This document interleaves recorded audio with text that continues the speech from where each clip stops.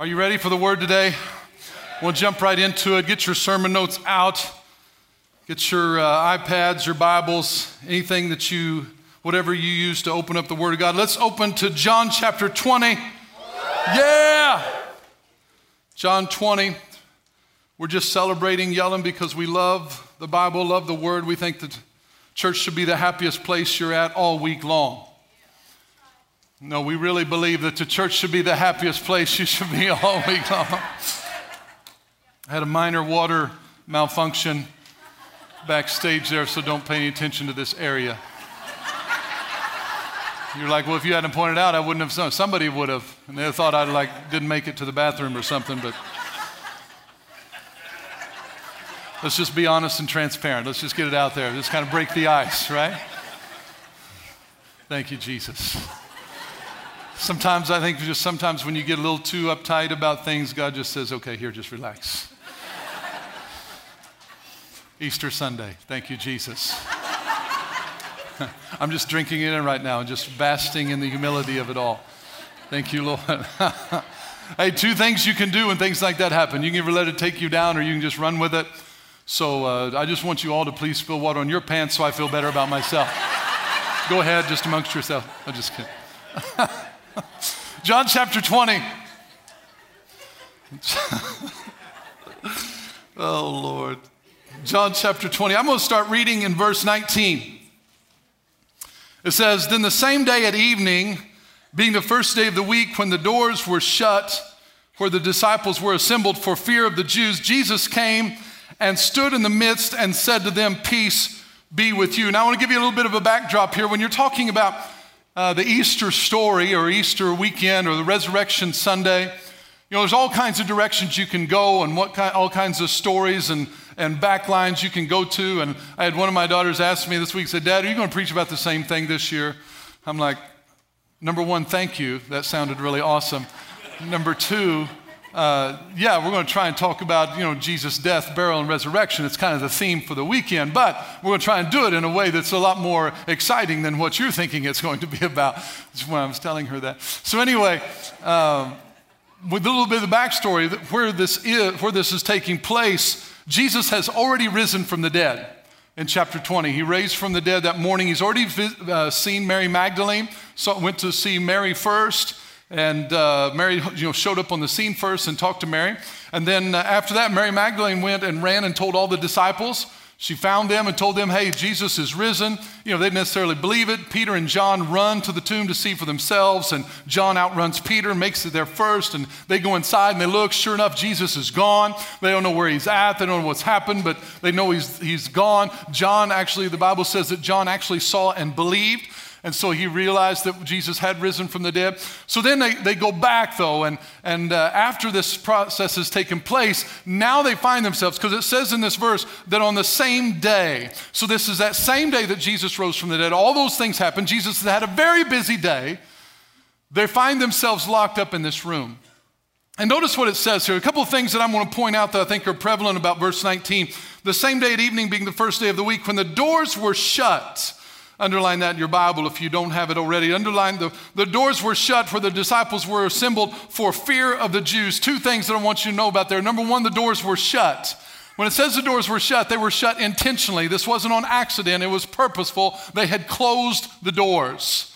Nobody had closed it for them. They had closed the doors themselves. They had shut people out. They had shut themselves in, and there's a reason for it. It says because of fear of the Jews. Now they were afraid, so they're shut in this room because they're afraid, but you got to understand, we can relate a little bit that they'd be afraid because they believed Jesus was the Son of God, and these people crucified Jesus, and they're thinking, if they can crucify Jesus, what are they going to do to us? So they're a little bit afraid, and I can understand it a little bit. I can relate a little bit because there's times in our life that we're afraid. And when we're afraid, what happens when we get afraid in a situation, we begin to shut doors. Can anybody relate to me? Because sometimes they shut the doors trying to keep people out. But the problem is when you get afraid and you shut doors to keep people out that might hurt you, the problem is if you're not careful, you can also shut doors on people who love you and want to get in. Sometimes we got to watch who we're shutting the doors on. We got to make sure that we're not doing it for the wrong motivation. They were doing it for fear, and they were doing it because they were afraid. So they shut off access to other people. Now, how many of us have been hurt by someone, hurt by a boyfriend or a girlfriend, or hurt by a friend, or hurt by a family member, hurt by a church member, hurt by a church itself, hurt by God himself? Whatever happened, you've been hurt by somebody, and because of that, you've shut the door because you said, I will not let that happen again. You said, I'm not going to go out like that anymore. Every time I open up myself to someone, I get hurt. So you know what? Here's what I'm going to do. I'm going to shut the door because I'm afraid I'll get hurt again, so you never open up to anybody else again. That's what the enemy wants to do. He wants to get you in a room, close the door, and isolate you from other people. And he tells us it's for your own protection. He tells you it's the good thing to do. Just shut the door and you'll never get hurt. That's what he tells you, but it's a lie. It's a lie for this reason, because sometimes in an attempt to protect ourselves, we shut out the wrong people. We give them that stiff arm, and we stiff arm the people who really can help us because somebody who looks like them hurt us. Come on, somebody. Sometimes you stiff arm churches because you were in a church that and you got hurt. But let me just tell you something. When I went to work, I've been hurt at work, and I kept going back the next day. I got hurt by some coworkers, and I still showed up the next week to go to work. Why? Because we got to realize people are people. Jesus is the one that we got to focus on. If you've been hurt by a church situation, don't come here because we're a perfect church, because we're not. If you're going to hang around people, whether at work, at church, at school, at the park, wherever, roller skating rink, do they even have roller skating rinks anymore? I don't even know. Wherever you're going to hang out with people, you're going to have a chance to get hurt. The Bible says this, that it's impossible that offenses won't come. It's impossible. They're going to come. So don't shut the door, because sometimes what we mean to shut doors for protection, it ends up being a prison. We can shut doors for protection, and it ends up being a prison. We shut doors, we're going to keep them out. We think, I got everybody out. I'm protected. Actually, we're in prison. We're shut in, and we can't get out. So this is what God's wanting to do. He says he showed up and they had the doors shut, closed doors to keep people out. But Jesus is inviting us to open the door again. He's inviting you and I to open our doors again. Not because no one will ever hurt you again. I'm not making any promises that nobody ever do you wrong. I'm not saying, hey, open the doors. Nothing will ever happen to you again. I'm not saying that. I'm inviting you to open the door. I believe Jesus is inviting us to open the door, not because of them, but because of him. Because his love for you is so good that you can open the door for him, and it will drive out all the fear that's causing you to close doors. The Bible says this in 1 John chapter 4, verse 18. It says this, that there's no fear in love, but perfect love casts out fear, because fear involves torment, because he who fears has not been made perfect in love. His love for you gives you the courage to open the door again. I'm not saying you to open the door to everybody in your life. I'm not saying to open your door to everybody in the world. I'm just saying let his love give you the courage to open the door and trust that God can help you walk through it. I know you've been hurt. I know you're afraid that something could happen. But if you will let his love get in your heart, it will cause you to open the door again. That's what he's asking for. He's inviting you to come in. Because these same disciples, I just want to throw this out. These same disciples that's hiding in this room with the closed doors in John chapter 20 are the same disciples that in Acts chapter 2, when the Holy Spirit fell on them in their private little room, all of a sudden something came on the inside of them that caused them to open the door and go out and make a difference in the world around them. So what happened was the power that what was inside of them overcame their fears of what was against them. And that's what God's wanting to tell us today. He's saying, listen, it's not that you're going to have a carefree life and problem-free life. He said, I'm just wanting to put something on the inside of you that's greater than the opposition against you. That's what makes us open the door. I don't open the door because I don't have any problems. I open the door because I know what power is inside of me and helps me to walk through those situations. So he's just giving you encouragement today, giving me encouragement. So what hurts have caused you to close the door today? I don't know. I don't know what yours are. I know what mine are. I know what doors I need to open. I know that it happens. It's not a one-time deal. I'm telling you, doors are constantly trying to be shut in our life, and God wants to keep them open. So the doors were shut where they were assembled, but look what happens next. They were afraid. They're in this bad situation. The doors were shut where they were assembled for fear of the Jews. And then Jesus came and stood in the midst. Everybody say, in the midst.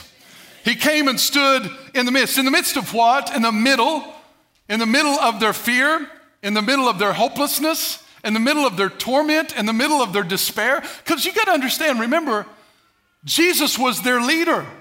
He was their hope for their life. And all of a sudden, Jesus is gone. What's going to happen now? So in the middle of their fear, in the middle of their terror, in the middle of their despair and hopelessness, Jesus comes and stands in the midst. This is what I like about Jesus.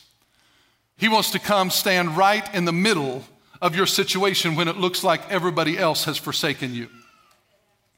Let me say it again. Jesus wants to come stand with you in the middle of your situation when it looks like all people have forsaken you. 2 Timothy says it this way. At my first defense, no one stood with me, but all forsook me. May it not be charged against them. But the Lord stood with me and strengthened me. Jesus wants to stand with you during difficult times. He wants to stand with you during difficult times. He loves to come stand in the midst. It's not about Jesus wants to come and get rid of all your problems. What he wants to do is come stand with you in the middle of your problems. Maybe you heard the story about these guys in Daniel chapter 3. It talks about three dudes. Shadrach, Meshach, and Abednego. I like to call them Chadrach, Meshach, and Abednego just for personal application. I know it's Shadrach, but I like to remind myself that anytime I'm in a fiery situation, Jesus wants to come stand with Chadrach. So anyway, they're in this, what I like about this story because it relates to what happened with Thomas and them and how he come and stood in the midst. In this Daniel chapter 3, it says that the king threw him in this fiery furnace, because they wouldn't bow and worship him. But look what the king said. He was talking to his buddies and he said, whoa, wait a minute. He said, did we not throw 3 men bound into the midst of the fire? Now that word bound means to be tied up in knots. Tied up in knots. How many of you have ever felt like the enemy in your life and circumstance in your life have got you all tied up in knots in the middle of a fiery situation? Try to put things into your life, turmoil in your head and your thought life, and all of a sudden I'm tied up in knots. This is what the enemy, I believe, says sometimes. He says to all of his demonic cohorts and buddies, he says, hey, didn't we throw them into that fiery situation? Didn't we tie them up with worry, anxiety, and fear? Didn't you throw all that at them? Yes, sir, we did. We've been hitting them all week long. We've been giving them all kinds of fear and anxiety thoughts, and we've been hitting them with stress at work and stress with the kids, We've got them all tied up in knots. They are bound, man. We got them in that fiery situation. They're right in the middle. This thing will surely take them out. I believe that's a conversation sometimes that happens. But look what happened next. Verse 24, I believe it is, 25. But then he said, but look, I see, we drew 3 in there that were bound up, but I see 4 men, 4, walking loose in the midst of the fire. See, when Jesus comes to stand in the midst with you, it's not that he takes us out of the fire. I just go from being bound up in the fire to loose and walking around right in the middle of it. See, sometimes we only want to see God rescuing us when we're out of the fire. But Jesus said, listen, I want you to understand when I come stand with you in the middle, it's like you're out of it because you're loose walking in the midst of what would destroy other people. You're walking around and you're surviving. See, the Bible says that when they came out, their clothes didn't even smell like smoke. I just believe Jesus is wanting to encourage you that when Jesus stands with you, what would destroy other people, you're going to walk right through it. We have that phrase used to come out. This comes out smelling like a rose. I don't care what happens. They always come out smelling like a rose. That's what happens when Jesus stands with you. It doesn't mean it doesn't hurt. It doesn't mean it's not painful. It doesn't mean you're not sweating great drops of blood. It doesn't mean it's not stressful, but it means when I come out, I'm not even going to smell like that. I'm going to smell like where God's taking me, not where I've been. Come on, somebody. You got to praise the Lord this morning. He said he wants to come stand in the midst. So here's what I like about Jesus. He's not intimidated by your problems. He's not intimidated by your issues. He's not intimidated by your fire. He said, you're in a fiery situation? Boom. I like to come stand right in the middle of it with you. He doesn't come in with fire extinguisher all the time. Let's get rid of all that so I can come in. He doesn't send a crew in. I get that place all cleaned up. I don't want any fire. I can't come in there. It's got to be peaceful wherever I am. Jesus said, when I come, I bring peace with me. He wants to stand in the midst with you. Are you feeling me? Okay, so he says, he comes in and he says, I want to make sure and do that. I want to stand right in the middle. Maybe Daniel doesn't work for you. Maybe you relate more to Peter. Maybe you're like, well, I fire. I don't get that. My name's not Chad Everett, so that doesn't work for me. But maybe Peter's a better story for you, and how Peter was walking on the water and coming out to Jesus, and he's standing with Jesus standing, and storms all around everywhere, right? I mean, huge storm, and Peter's standing right there with Jesus in the midst of it, but then Peter starts looking around and gets afraid, and what starts happening? He starts sinking. And the Bible says that when he started sinking, he cried out, says, Lord, save me. And Jesus reached down immediately and picked him up. He says he caught him, and he picked him up right out of there, and he says, Peter, oh, you of little faith, why did you doubt? Now, I read that. Sometimes you could read it like Jesus was scolding him. Like, why did you doubt? And we can feel this condemnation about, why did we doubt? Oh, that's stupid. Why did I doubt? Oh, so dumb. Why? I don't believe that's what Jesus was saying. I believe he said, why did you doubt? Because I was standing with you. Why did you doubt when I'm standing with you? Because here's what's so important. Jesus never said anything about the storm. Jesus didn't minimize the significance of the storm. I believe Jesus could have looked at Peter and said, wow, this is a doozy, isn't it? Oh, man, this is a pretty bad storm. He didn't minimize the significance of the storm, but he maximized the power of his presence in the storm. He didn't say, oh, Peter, now listen, now quit complaining about the storm. He said, just concentrate on me in the storm. If you'll focus on God's presence in the midst of your storm, you won't get your eyes on the storm itself, but you'll get your eyes on who's standing with you. See, God's not minimizing your problem. God's not minimizing your situation. He's not minimizing what you're going through. He's maximizing his presence in the middle of it. He's not saying, hey, listen, the only way we're going to be successful if we have no problems. That's not the truth. Truth is, we're going to have issues, we're going to have problems, but we want Jesus standing with us right in the middle of it. You're like, I don't know. You know, the problem is, like, I keep getting knocked down. I go through things and I keep getting knocked down. I thought about that and I got something. Everybody, don't move. I got something to show you.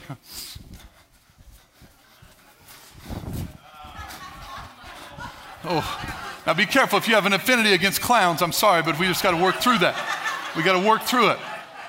See, because when I was preparing for this, when I was preparing for this, I didn't necessarily want bozo. I just wanted a weeble wobble. Because my childhood went back to weeble wobbles. Then I started singing that song, Weebles Wobble and They Don't. Come on, somebody. See, and I began to think about Jesus coming in the midst, comes in the middle, because sometimes it's not about avoiding problems. It's about when Jesus comes, stands with us, how we get through it and how we come out. Because sometimes life's going to hit us with things. But Proverbs says that a righteous man will fall 7 times but will arise. So sometimes it's like this. Sometimes life hits you with, you lost your job, but you get back up again. Maybe it's something else. Maybe it's your marriage fell apart. Well, here you're back again. Maybe it's your boyfriend dumped you, or maybe it's your girlfriend dumped you, or maybe it's even worse than that. Maybe somebody unfriended you on Facebook. I don't know what it is.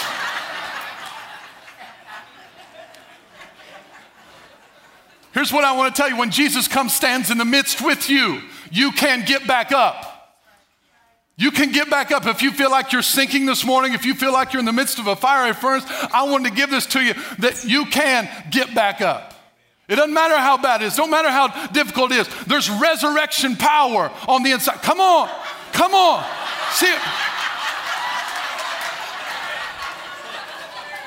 No, see, sometimes. I'm going to work with this right here. I'm going to work with this. See, because sometimes you get knocked down. You know, hear that song, I get knocked down, but I get up again? Well, sometimes you don't. Sometimes you need somebody to come help you. Sometimes you got to have somebody help you out. Sometimes I can't get up on my own, and I need you to come help me, talk me off the cliff. Somebody come help me. Somebody come and tell me it's going to be okay. There's times I get back up, I'm going to do it. I'm going to keep coming. Sometimes I'm like, I don't want to get up. See, sometimes we can put on masks, we can say all the right things. I get knocked down, I get up again. Yeah, that's awesome, that's me. Sometimes we get knocked down and we want to lay there for 3 days because we're depressed and we're hopeless. And I want to tell you, both of those are real. And both of those, Jesus wants to come stand in the midst of it.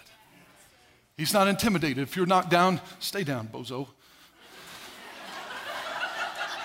There you go. There you go. See, sometimes if you're like this, you got knocked down and you're there. Jesus doesn't say this. He doesn't say, well, get up and I'll come over there. I'm telling you, he extends his hand right where you are and says, come on, we can do it. Come on. I know it's hard. I know it hurts, but you're going to make it through it. So this is what it means when we come and he stood in the midst. Stood in the midst. So he's standing in the midst of your situation. He said, if you've been knocked down this morning, get back up again. And he's there to stick out his hand and help you get through it. Let's look at the next thing he says. He stood in the midst, but then that wasn't all. He didn't leave him that. He stood in the midst and then he said something. He came and stood in the midst and said to them, peace be with you. He said peace. He stood in the midst. He came in the middle of their situation, but then he had something to say when he got there. Here's what's important about that. You need to hear this part. You will hear a lot of voices in a situation, but we need to listen to what Jesus has to say. Sometimes you're in the midst of a situation, everybody's got lots of opinions on what you should or shouldn't do. But when Jesus comes in the middle, he doesn't just come without having something to say. We've got to listen to his voice. And he comes to say something.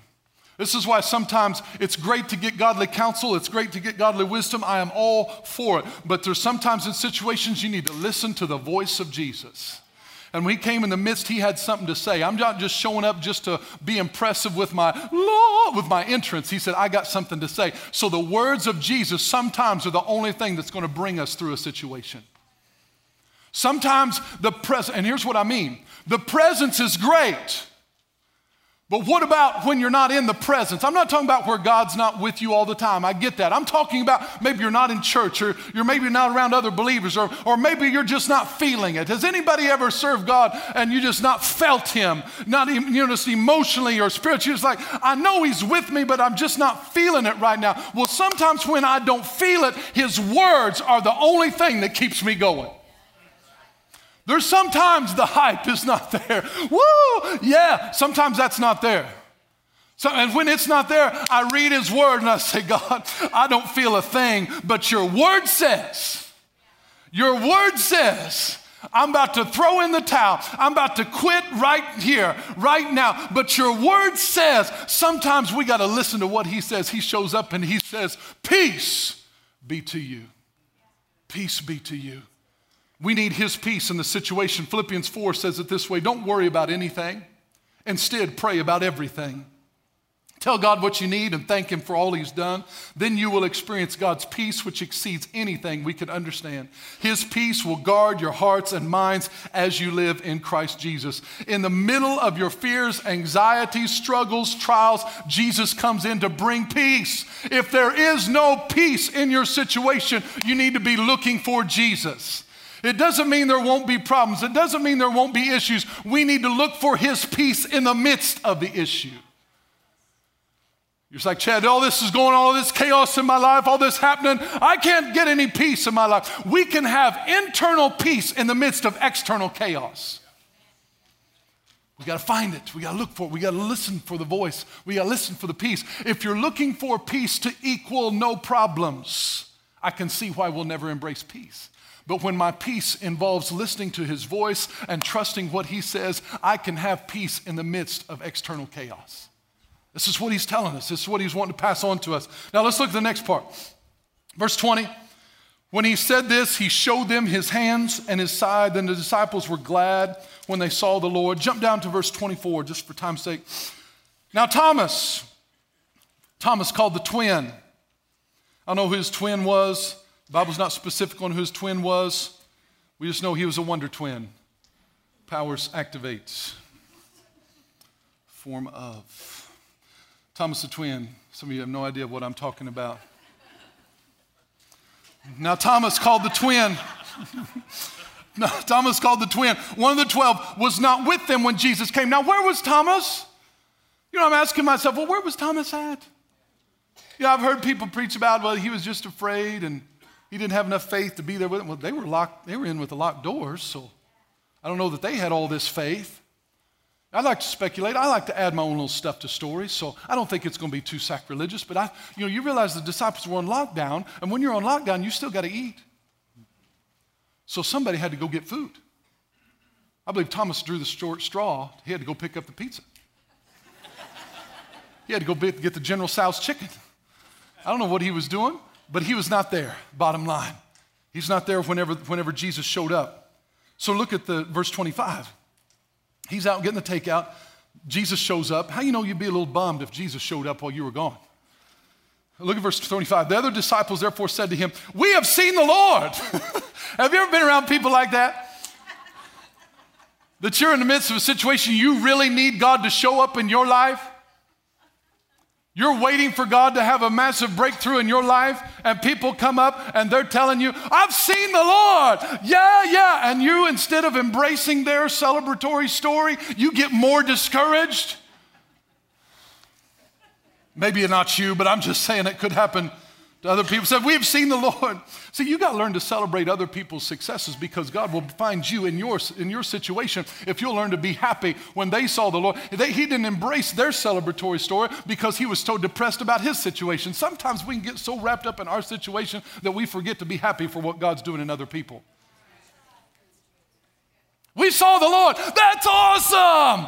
Fantastic. I haven't seen him yet, but I know I will. That wasn't his response. And oftentimes that's not ours.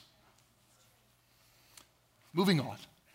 He said, "We've seen the Lord." So he said to them, here's what he says. Check out his response. "Unless I see in his hands the print of the nails, and put my finger in the print of the nails, and put my hand into his side, I will not believe." Thomas says, "I will not believe unless three things take place." I want you to make note of these three things. We're going to finish with this. Three things. I will not believe unless three things. Number one, unless I see in his hands the print of the nails. Unless I see. Here's what this is about. This is about the significance of personal acknowledgement or recognition. That word "see" there means to know or have complete understanding of. Here's why that word is important. You'll need this later.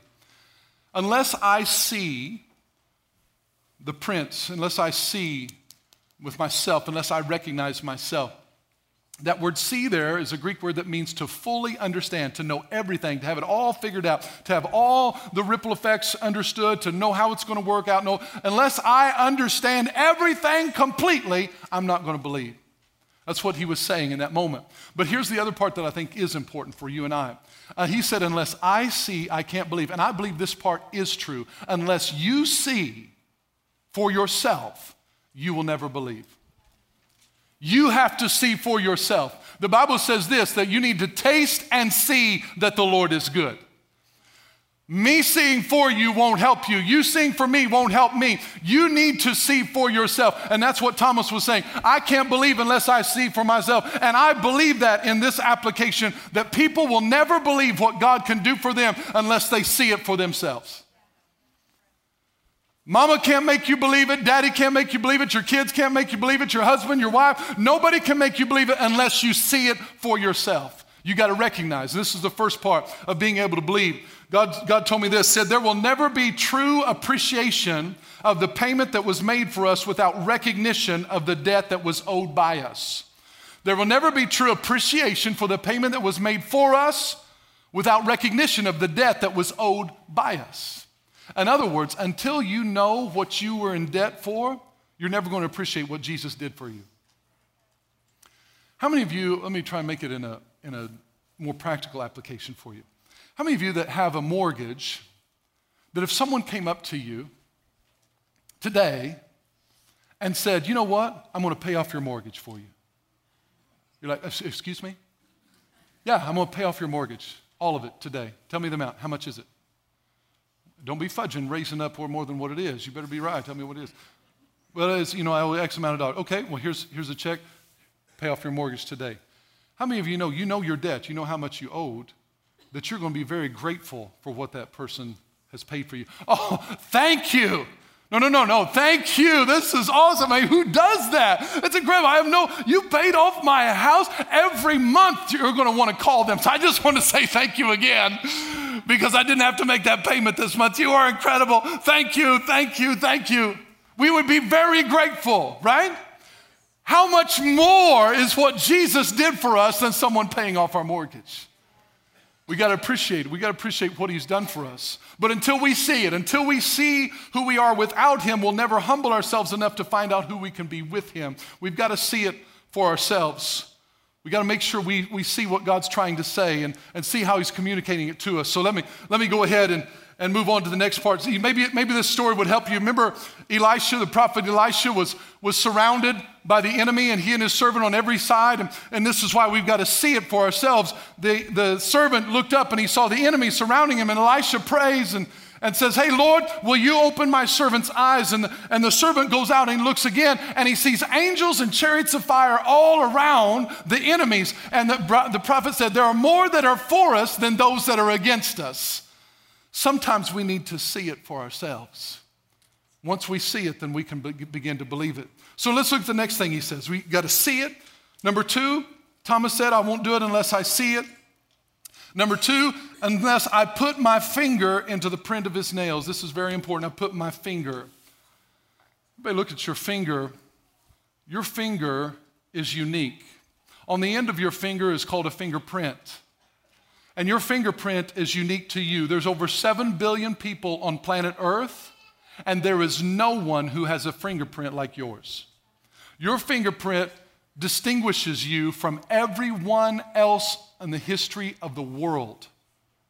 So when Thomas said, unless I put my finger on it, what that's telling me is that Jesus will never be real to you until you put your fingerprint. Until you see it with your eyes, you have to actually reach out and touch it and say, I want you to change my life. I want to put my finger on the scars. I want to put my finger on it. So in other words, Jesus, I want you to come and save me. I'm not talking about I just see it with my eyes and everybody else thinks it's good. I want you to come be in my life. You need to put your personal fingerprint on a relationship with Jesus. Until you do that, it won't be real for you. You got to reach out and touch him for yourself. Put my finger is what he said. Until I put my finger, I'm not talking, all of you other guys, you already saw him, but until I put my finger, and that's the message for you, until you put your finger on a relationship with God, he'll just be somewhere off distant that everybody else has seen him, everybody else has experienced him, but you have to put your finger on it. But then he said something I thought was also interesting. He said, until I put my finger on the print of the nails. The print. The print is just a word that means scar. I think this is really important when we talk about this. He said, unless I put my finger on this print or on the scar. Now, I want to say 2 things about a scar. A scar is either a mark of a wound or a mark of a healing, depending on how you look at it. It's either a mark of a wound or a mark of a healing, depending on what your focus is. Because it's either a reminder of something that's very painful for you, or if it's a reminder of a healing that took place in your life. Both of those things are true about a scar. It's either the marker of a wound or it's a marker of a healing. But I want you to realize this, that scars tell a story. Scars tell a story, and scars are very important. There's a difference between a wound and a scar. A wound is still open. A wound is still real. A wound is still fresh. A scar is something that's completely glossed over, completely healed over. And when he says he reached out and touched his scar, I want you to know the difference. He didn't reach out and touch his wound. He reached out and touched his scar. It's a story of either what happened to me is a wound, but a scar is a story of what God brought me through. A wound talks about what somebody did to me. A scar tells me how God brought me through what happened to me. So you don't want to get rid of scars. The scars are very important. They tell a powerful story. They tell a powerful story, and we need to make sure that we don't get away from that. It's about who we focus on. And because if it's a wound is still fresh and it's real sensitive. You don't let people touch a wound. You go to touch a wound, don't touch it, it's still sore. That's a wound. But you can touch a scar. I've got a scar on my thumb right here that reminds me of a wood cutting accident with me and my brother. And this scar, you can touch it all day long. But when I was in the 3rd grade, you couldn't touch it. But now you can touch it, and not only is it healed, but right along the scar, it's not even as sensitive as the rest of the skin around it. So what used to be more sensitive to the skin around it, God has brought such healing that you can touch it now and I can't even feel it as much as I can feel other areas of my life. Come on, you don't miss what God's trying to do in your life right there. He's trying to tell you that what was super sensitive to you, someday he will heal it so much that people can touch it and you don't even feel it anymore. But sometimes we don't understand the power of a scar. And I want to say this to you just as we talk about this. I want to show you a picture here in a moment. And it's kind of graphic, so for those of you who don't like graphic things, I want to just kind of prepare you a little bit. But I want to show you a picture of something that was very real to me. This is something God wanted me to give a story about my situation, talk to you about the difference between scars and wounds. So go ahead and bring up this picture. This picture is a picture of my leg, 17 years old. And this having a football accident during a game and a compound fracture of my left leg and that little black spot in the middle. This picture is like 2 or 3 weeks old because they've already taken the staples out of that big part there. That's where the bone came out. And this picture is a picture of a wound because this picture represents fear. This picture represents hopelessness. This picture represents pain, represents confusion, represents uncertainty, represents disappointment, represents dreams shattered, represents what was thought to be a life over at that moment. That's what it represents. That's what that picture was. That's a wound. But now,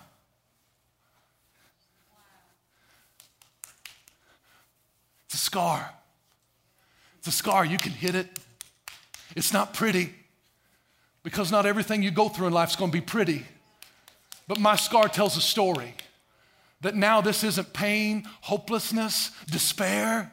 I don't have any of that anymore because God took what was thought to be my end and he gave me a future. He gave me something bigger than what happened to me. The story is not what happened to me. The story is about what God brought through that and how he brought me out of that. It's how he brought healing into my life. It's how he restored me. You're going to have some scars in your life, but don't be afraid of your scars because there's some people out there that have some wounds that look like your scars. And they need to know that their wound can be healed just like your scar. They need to know that their wound, I needed somebody as a 17-year-old boy to come tell me, hey, Chad, there's more to life than throwing a ball. It's going to be okay. You're going to make it. I know you're missing your whole senior year of basketball, and I know all these dreams are gone, scholarships are gone. Hey, Chad, it's okay. No, this is it. This is over. It's never going to get any better than this. That's what I thought then, because it's a wound. When things are a wound, you can't look past it. When things are a wound, they're so fresh and it's hurting. But now, through time and healing, God brought me through that. That now people look at me like, man, what happened to your leg? I don't start bawling. Oh, I lost my scholarship. I don't. It doesn't mean what happened to me wasn't painful. It doesn't mean what happened to me wasn't disappointment. It's just that my story wasn't over then. My story didn't end on that hospital bed. My story just started of a new chapter of what God wanted to resurrect in me. That, hey, Chad, these dreams may pass away, but I got some new dreams that I want you to focus on. Sometimes you're going to get wounded and some things are going to stop in your life. But let me tell you, the resurrection power of God wants to come into your life and bring you a future and a hope and heal that over so it becomes a scar. Because here's what's important in church. Remember, sometimes people measure their success as a believer by their lack of scars. They think Christianity, see, because if Jesus was able to be raised from the dead, surely they could have got rid of the scars. He showed them his scars. They said, why did he still have scars? Well, Hebrews 4 tells us that we do not have a high priest who does not sympathize with our weaknesses, but was in all points tempted like we are, yet without sin. Why did he keep his scars? Why did they keep his scars? I think it's because he wanted to be able to show me and said, Chad, I had wounds that were healed So now you can believe that your wounds will also be healed. He had scars to tell a story, and he showed him. He said, hey, look what I've been through. Look what I've went through. Some of you measuring your success, you think becoming a Christian means you got to get rid of your scars so everybody can think your life is perfect. You know, church people, they don't have any mistakes. They don't have any scars. Oh, they got them. They may need to roll up their sleeves and show them to you. But I'm guarantee you, every single one of you have scars out here. You don't talk about them to everybody, and that's fine, but you've got some, and you can't be ashamed of them because there's somebody out there that has a wound that matches your scar, and they need to know that God brought you through that, and if he can bring you through that, then he can bring me through that. See, I can go to a 17-year-old boy or girl and tell them, hey, I feel you. Man, I feel you. I remember not too long ago, I was helping, well, it's been quite a while ago, I was helping with a football team, and a boy, a quarterback, hurt his leg and was out. I remember going home from that game. I was at that game, coach. I remember going home from that game crying because I remembered. But my story wasn't over. I felt for him because I related. And listen, God's going to take you back sometimes to your scars, but he's wants you to do that so you can help someone with a fresh wound get healed over again. He said, put my finger in the scar. Scars are important. Don't be ashamed of your scars. Be proud of what God's brought you through. So now let's look at the last one. He said, now I want to put my hand in his side. I got to put my hand in his side. What about his side? His side, quickly, this is where Jesus was hanging on the cross. And they wanted to make sure that he was dead. So the Roman soldier took a spear and shoved it right up in under the rib cage, right up, went through and penetrated this membrane. There's a liquid membrane around the heart, and this liquid membrane is like water, and it protects and makes the water, keeps the heart from drying out. Went through that, penetrated the heart, so the Bible says that blood and water came out. What was this? This was the death blow that the soldier wanted to make sure that Jesus was dead. So when Thomas is saying, I want to put my hand in his side, here's what I believe is relevant for us, is that Jesus wants you to know that he really died. There wasn't pretend. He really died. And he really died so that you can live. So when Thomas was putting his hand in his side, I believe Thomas was wanting to connect with Jesus, that even the things in my life that were dead, he can still bring them back to life. Even things that are over, even things that are completely dead, there's no hope for them. Jesus said, there's always hope because I was really dead, but I really came back to life. So when you put your hand in Jesus' side, you're saying, I believe in resurrection power. Even dead relationships can come back to life. Even dead dreams can come back to life. Even dead hope can come back to life. That's what he's telling us through that process. So now, even if you've had a death blow here today, in your life, God's wanting to breathe hope into you. Let's look on what he says. So now, verse 26, he said those three things. You know, unless I see him, put my finger in the print, put my hand in the side, I'm not going to believe. Look at verse 26. And after 8 days, his disciples were again inside. After 8 days, really? You know, Thomas just said, you know, Jesus, you know, I'm not going to believe unless I do these three things. And, you know, Jesus waited 8 more days to show up. Has anybody felt like they've had to wait 8 days for see breakthrough in their life? You felt like that Jesus showed up for everybody else and it's taken 8 days for you to see what you're believing God for?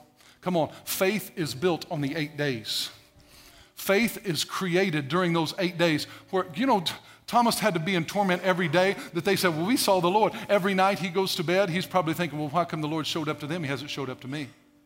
Why does the Lord love them more than me? What did I do wrong? Guilt, condemnation, all the while you're waiting for your breakthrough in your life, the enemy's going to whisper all kinds of things into your heart. Just do not listen that God has abandoned you, God has forgotten about you, God has forsaken you. Forget all of that. Don't listen to it. He will show up for you. It took him 8 days, but he showed up. He didn't forget about Thomas. Thomas said, I will not believe unless I see him, I put my finger, and I put my hand in his side. I'm not going to believe unless I see all those three things. I laugh at Thomas, but I've done the same thing. God, I'm not going to believe unless you do this, this, and this. Then I'll believe. I'm not going to trust you unless I see this happen and that happen and that happen. Then I'll believe. We can get on Thomas, but we're all called Thomas once in a while. So he says, he shows up, and Jesus is so awesome. He shows up in the midst, the doors were still closed. Verse 27, then he said to Thomas, hey, Thomas, reach your finger here. Notice he answers all three of Thomas's requests. Number one, he said, I've got to see him. Boom, I see him. Check. Number two, reach your finger here, your finger. Put your identity on my scars. Look at my hands and reach your hand here. Put it in my side. Do not be unbelieving, but be believing.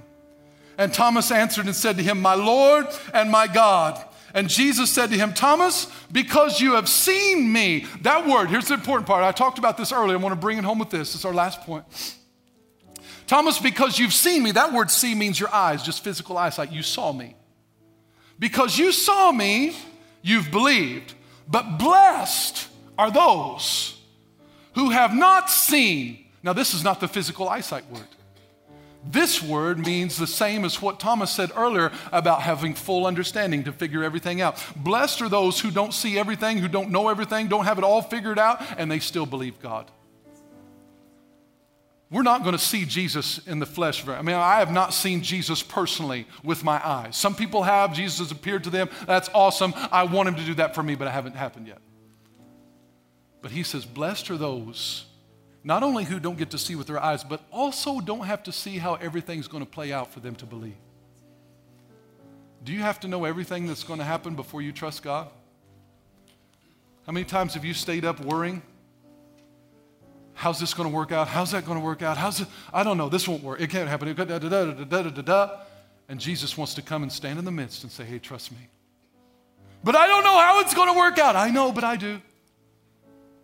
Just let me stand in the midst and speak peace to you.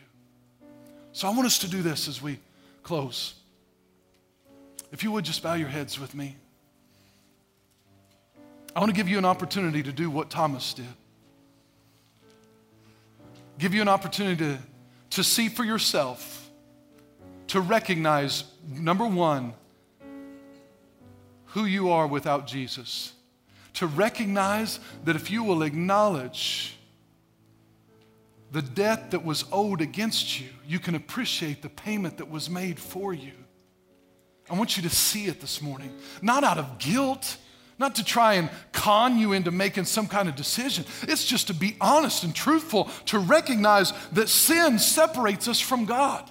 I've got to see it with my own eyes. Number two, I want to invite you to reach out your finger and to touch his scars. Now that's going to be two applications. For those who are not born again, that's not saved, you're going to reach out and touch him to say, I want you in my life. For me personal, he has to be a personal Savior. He's not a family Savior. He's not a church Savior. He's an individual, personal Savior. He needs your fingerprint. But number two, if you're already born again, when you reach out and touch his scar, I want you to reach out and get healing for your wounds. Wounds of people that have said things about you, wounds of church wounds. Maybe you've shut the door and said, I'm not going to church anymore. Those people hurt me. May absolutely be true. May be very valid points, but I want you to know Jesus said that my wounds were healed. And here's the scars to prove it, so that your wounds can also be healed. Keep trusting in me. Don't get focused on people. People are going to make decisions and people's going to do this or that. Let them go. Let God work out with them. But you get your eyes on Jesus. Reach out and touch his scar and let him heal every wound you've ever had. Let him heal that marriage wound. Let him heal that job wound. Let him heal that relationship wound. Let him heal whatever it may be that's caused you to shut the door this morning. He says, come on, let my love cause you to open the door. Then thirdly, I want you to place your hand in his side, and I want you to believe that he can resurrect dead things. Two applications for that. Number one, if you're lost this morning, we are dead in our trespasses and sins until Jesus' blood is applied to our life. We're dead. But if you're already a believer, you've got some things that you're facing that they've received. Maybe it's received the death blow. I want you to know that if you'll put your hand in his side, it will encourage you that even those things that were dead can live again. I want to tell you what Jesus told Thomas as we get ready to pray. Do not be unbelieving this morning, but be believing.